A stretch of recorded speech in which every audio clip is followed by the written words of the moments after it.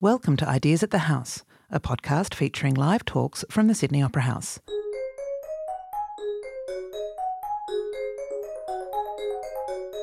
Hello and welcome to the Sydney Opera House, where we are actually here sitting on the stage of the Joan Sutherland Theatre.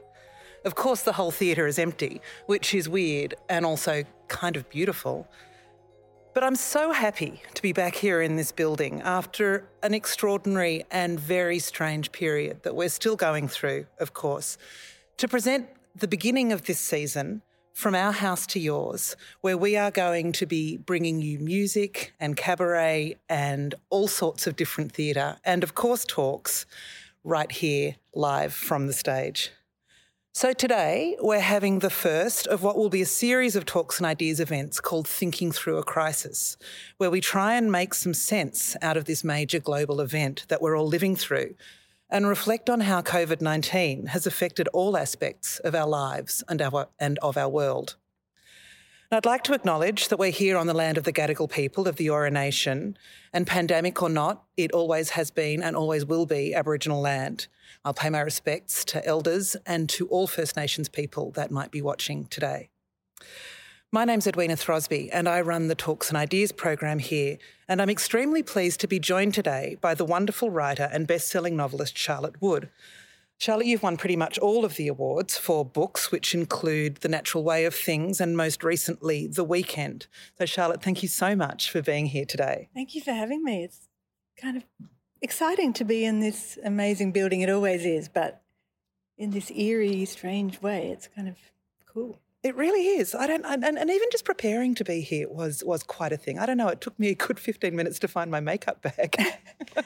Yeah, we've all lost our usual routines, right? Yeah. Ways of just going about our lives. Yeah, shoes.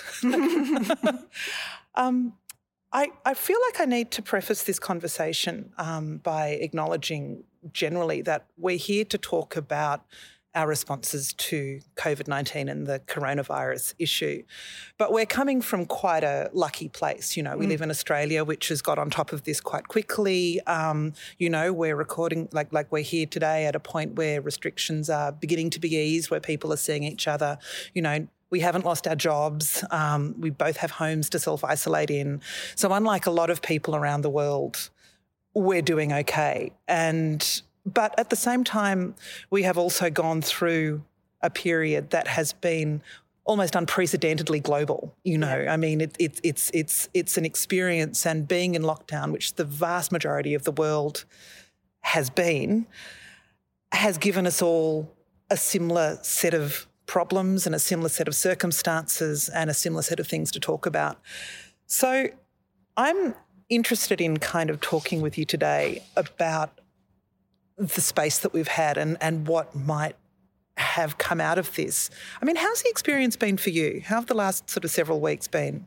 Well, very up and down, really, especially at the beginning. As you say, you know, I'm one of the very lucky ones who have a safe home. I don't have any. I'm a writer. My job is always precarious. It's not actually any more precarious, despite the gazillion cancellations. And I feel that all the time, how lucky we've been. And yet, at the same time, it's been very destabilising. My partner's business is very badly affected. But it's more a sort of internal destabilisation, really, than the external factors for me that, you can measure them and count them, which are income going down, that sort of stuff. Don't really account for the kind of sort of turmoil that I had at the beginning, and that has now been replaced by a sort of, a sense of coming to some more resolved feelings about it, I guess. But there was a sort of sense of, just panic that was then manifested in having to rush around filling up the time with meaningful activities. So, Zooming till I'm blue in the face, basically. I think we're all, now we're all hearing about the Zoom fatigue and how that actually is quite exhausting. But also, the baking. I haven't actually started making sourdough bread, but only because if I did, I'd be eating a loaf of bread a day, which I would love. But I've been doing a lot of cooking and gardening and all that. And, some of that's been beautiful. But I guess I was sort of interested in looking at, are we, people like me, rushing around consuming stuff in the same way that I might sort of sneer at somebody else for consuming, material things, but it's the same kind of panicky impulse. And that to know all the things, to read all the things. To read all the books and watch all the meaningful TV things and, watch all the moving tributes on Facebook and but also do my yoga, do my Pilates, go for a walk. And that's all apart from disinfecting everything every 10 seconds. And so there was a sort of rushing of activity to stave off a feeling of what happens when we go still, because I think that really fills us with panic in our culture. But there is this sort of sense that we should be behaving in a certain way, or we should be responding to this in a certain way, and which is about using the time, Yeah, well, and, as a writer, I think a lot of us in the beginning felt that, well, this is what I do anyway. This is how I live my life normally. I'm already in social isolation because I work at home in my own office. I'm in my own head, but still I know a lot of people just felt very, it was frightening, especially at the beginning, and still is around the world, absolutely terrifying. So there was that kind of fear of, what does this mean? Are people we love going to die? And, that's serious. So it was very hard to focus on going back to work. But over time, I think a lot of us have just sort of calmed down and managed to just go back into our creative spaces in our heads. See, I would have thought that being a writer would give you a sort of superpower to deal with all of this, because not only are you now able to stay at home, which, as you say, is a state of being in a state of working that you're incredibly familiar with. I mean, it is your job. Yeah. But also there must be a huge amount of kind of fodder for writerly interest looking around how people are responding to this. Yeah, it's interesting. There's a response from the kind of publishing world, or the magazine, newspapery publishing world, which is, tell us how you're coping in the pandemic, and what are you reading in the pandemic, and what are you writing in the pandemic, and suddenly bits of money being offered to writers to respond to the pandemic. It's like, just give writers money to write their books. That would be the best response to the pandemic, I think. Are we going to see a rush of pandemic novels after this? Well, I mean, I hope not, in a way, because I feel like something like this takes a long time to understand what's happened. And again, I guess that's part of the rushing that I was talking about before, this sort of, I think it would be really great for all of us to really think about, what has this meant for me and my family or my household, or what has it told me about myself? And I'm sort of in that mode now. When you're lucky, like I've been, it's actually very precious to think, we have never seen something like this in our lives. And what does it mean? How is it going to change us? I feel like it should change us. If it doesn't change us, then I think there's something wrong. You've written a lot about the idea of an inner life, and I feel like that is something that we've all had to confront, throughout this. We've all been spending a lot more time alone. There's been a lot less stimulus in one sense. And I wonder what that has shifted in the way that we view our kind of inner life. What do you mean by inner life? Yeah, well, what do we mean? Like, it's a question, isn't it? What we sort of say it as if we all know what it means. But when I sat down to write a piece about it, and I thought, what is it? What is the inner life? And I guess the conclusion I came to was that for me as a writer, as an artist, I would think of myself, it's my creative mind, I suppose. And that doesn't mean that non-artists don't have an inner life, but I guess it's, to me,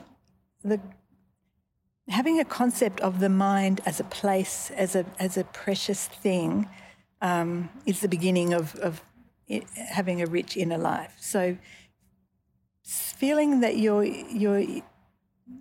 mind, as opposed to your brain, is a place to go and explore things, is a spacious place, is a place of curiosity and sort of slow thinking and exploration, but also an expansive space, a space that has a lot of freedom. And so for artists, I think, and for writers, we are used to going to that place. That's where we live, in our working hours. And that does allow us, I think, sort of maybe just less fearful access to it.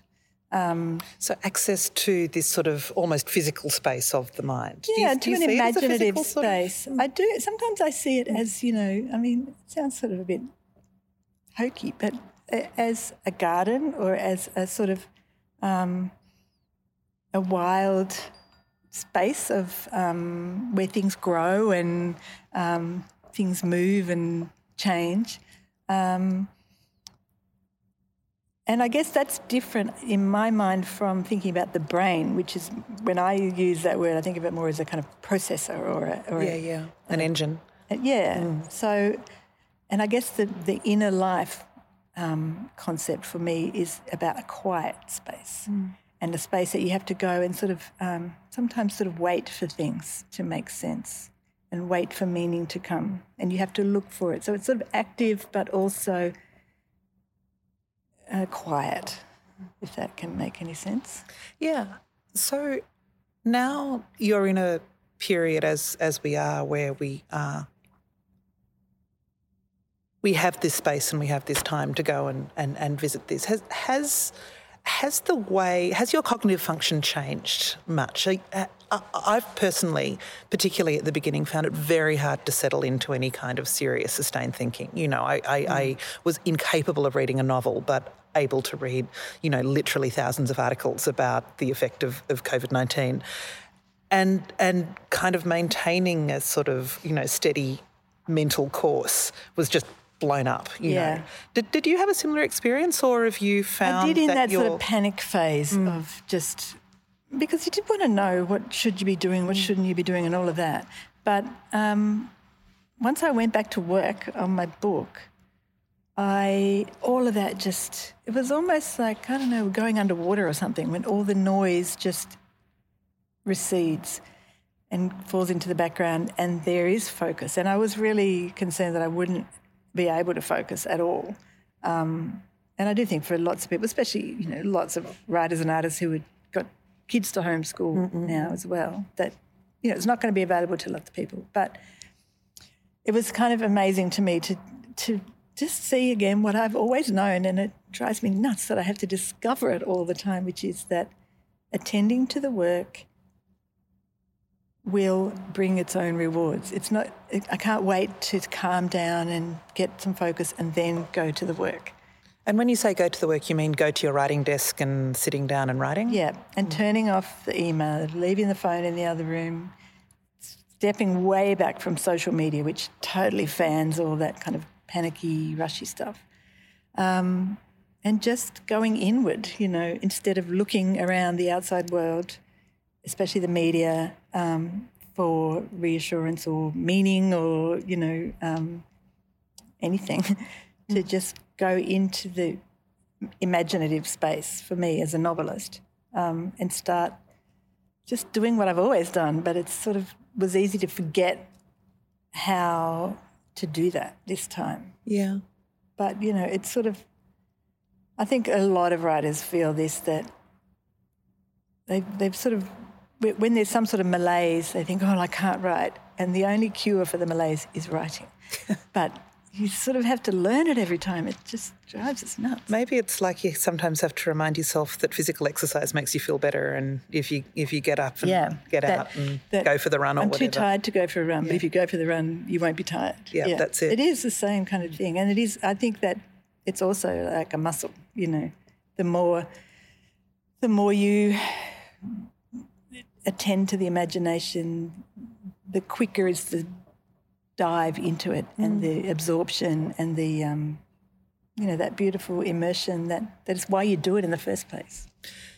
You were writing about, all the social media distraction. Sorry, you were just talking about all the social media distraction and all of that we have to deal with. And one of the things that it's occurred to me is that, for years now, there's been this huge sort of virtue around busyness. Like you run into, how have you been? So busy. And, I'd love to, I'm so busy. And this kind of idea that the busier you are, the more worthwhile you are and the more kind of, important you are or, those sorts of things. And it really feels like this whole experience has taken that idea and just gone, nah. Like really, you have to strip that from your kind of mental vocabulary. And one of the things I think that that's forced a lot of people to do is confront their own inner lives, right? Which they see as a kind of emptiness, I think. Right. Because when you're not filling it up with busy stuff, and I'm as prone to that as anybody. You think, people are just trying to distract me. I can't be distracted. And then you're thinking, no one's distracting me. What am I going to do? I think that the sort of virtue of being busy thing is really rampant. And, there's a kind of vanity or a slightly self-aggrandizing thing in it, which means I'm so busy because people want me to do so many things. I'm so in demand, So yes, when you're not in demand, then what? And I think there is a kind of we're very afraid of stillness. We're very afraid of silence. We're afraid. I don't know. Maybe we're afraid that if we stop and sort of go inward, there's nothing there. Or what you find is terrifying. Yeah, or what you find is terrifying. What is there? But I would suggest that for most people who don't have, for people who don't have serious trauma or something, it's just sort of practice to go. It's like when you learn to meditate, right? I mean, I meditate nearly every morning, and every time I think, I don't want to do it. I can't do it. It's something scary about sitting still and breathing, and I'm really terrible at it, but I still do it. And the more you do it, the less scary it is and everything. But I still don't understand really why we're so afraid of stillness. I mean, I think partly it's because our whole culture, capitalism depends on no stillness. It's relentless production and relentless consumption. And that if you're still, you're not buying anything. And that is, must be stopped at all costs. So I think it works, it's not surprising that we are so alarmed when we just stop. I think it would be really lovely if we were conscious of what's happening rather than, even people who watch a lot of Netflix or whatever, and we talk about binging series. And that sort of binging idea is that relentless consuming thing, I think. So I would love for us to come out of this with more self-awareness and all of that. I suspect that when we can, we'll just go back and fill our lives with all the junk that we normally have. But there are, thoughtful people will be thinking about this now, I think, about what do we want to change, and not just in ourselves, but in our world. We've got, we've just come out of that horrific bushfire time. There is a connection between pandemics and the natural world and what's going to happen there. And I think if we can be thoughtful, we're just paying attention, as I said before, to the detail of our own self. I would love us to... I mean, the thing about bread, we were joking about the sourdough bread before, but I'm really interested that was such a... People just seized on that immediately. It's so sort of symbolic of something really simple, old-fashioned. It's nourishing. It's not fancy cooking. It's bread making people are going for. I mean, I think sourdough bread. I was going to say, if you've ever tried to make sourdough. But it's kind of the old world. It is, and it also actually takes a long time, a good loaf of sourdough it's a 24-hour cycle, and you have to be attentive to it. And you have to feed the thing all the time. And I do think that's a really, the inner life needs to be fed and nourished and paid attention to for it to flourish, like a garden. I'm not going to go the bread dough thing, but, I think it's just very interesting that was such a symbol that people needed kind of instantly, and that isn't about fast results. It's not processed. It's not made by somebody else. It's made by me in my kitchen with my family. Although my neighbour brought me a very nice loaf the other day. So that she'd made or he'd made? That she'd made. I'm all in favour of other people making sourdough. I mean, one of the things that I'm wanting to talk about throughout this Thinking Through the Crisis series that we're going to be doing here is this idea of what we want to retain on the other side, like what we can learn from this and what we can carry through. But do you think that's going to be possible? What do you think we need to do in order to ensure that this sort of introspection that we might have developed, or this appreciation of solitude or stillness that we might have gained over this period, is that going to be hard to maintain when things go back to normal? Because I suspect it will be. And if so, then how do we ensure that we do?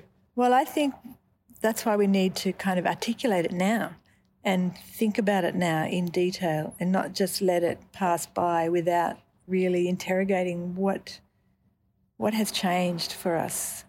In one sense, in my life, nothing's really changed. In another sense, everything has changed. So what is the detail of the everything? And, I mean, one thing I feel, and I've learned this several times because I'm a writer basically, is that middle-class people can live on a lot less money than they earn.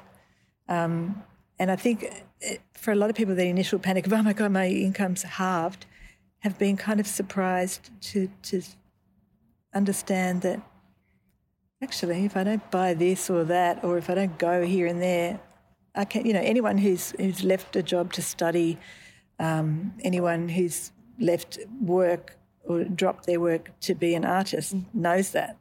And I think we're all really stunned at how much we don't need. So I really hope that is a realisation that helps us, because we need to consume less, in all kinds of ways. That consideration of the detail that you talk about, I think, is super important. But it is also very much an individual thing, right? How do you think we can, and of course this has been a period where we've had to become sort of, it's this sort of paradox, as we were saying at the start of the conversation, between these intense alone experiences that we're having, but that's against the backdrop of the knowledge that people all around the world are having parallel, extremely similar experiences. Yeah, I mean, there is that sense of a kind of renewed connection too, right? So we're all isolated, but then I think there's a lot of us who have been very kind of emotionally labile, seeing health workers talking to each other across the world we've had a sense of connection with people elsewhere in the world that we don't normally have, especially in Australia. The whole kindness pandemic, I mean, that word gets overused, I think, but people are being nice to each other in a way that is a beautiful thing to, try and carry forward. I mean, I think the idea that governments have that we have to snap back afterwards, I think that would be a real loss if we and I don't think it's going to happen anyway, it can't happen. It's going to be gradual. But the idea that we want everything to go straight back to the way it was, we don't. We don't want that, because that's kind of what caused this. So, I mean, there's a lot of talk about the new normal, but what do we want the next new normal to be?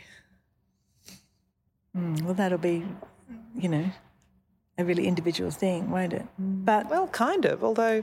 But what I've heard a lot is about people in families with kids talking about the time that they're spending together as a family being kind of beautiful. And you know, even my partner Sean and I just spending a lot of time at home together, alone, reading, or you know, I just last Friday night we were just reading at 9 o'clock at night, which we sort of often do, but I was like, well, this is the 5th Friday in a row we've just, and it was lovely, you know, the stillness, the you know, we had a nice dinner. It was just the stillness. I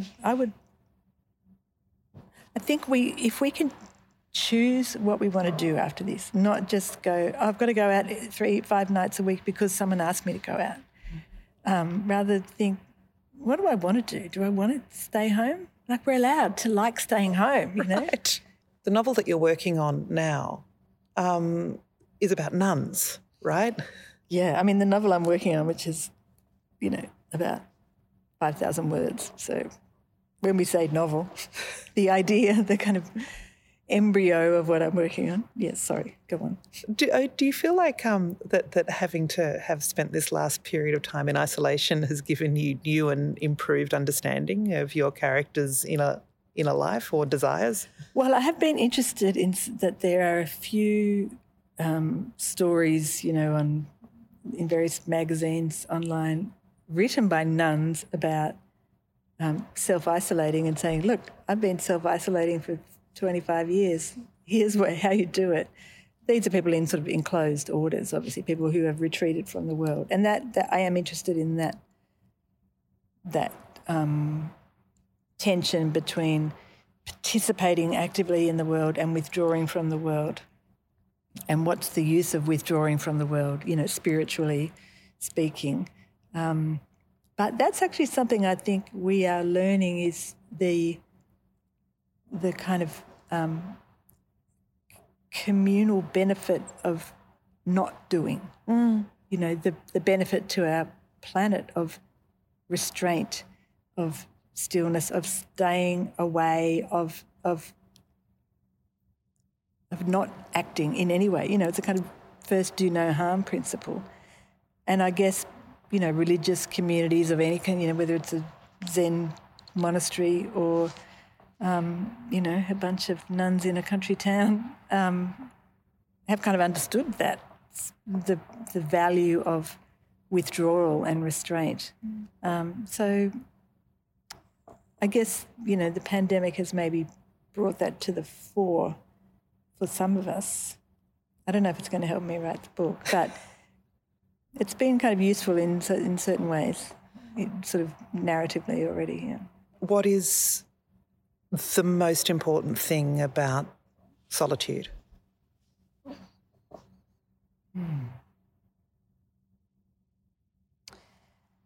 It's that it enlarges the creative spirit, I suppose, for me.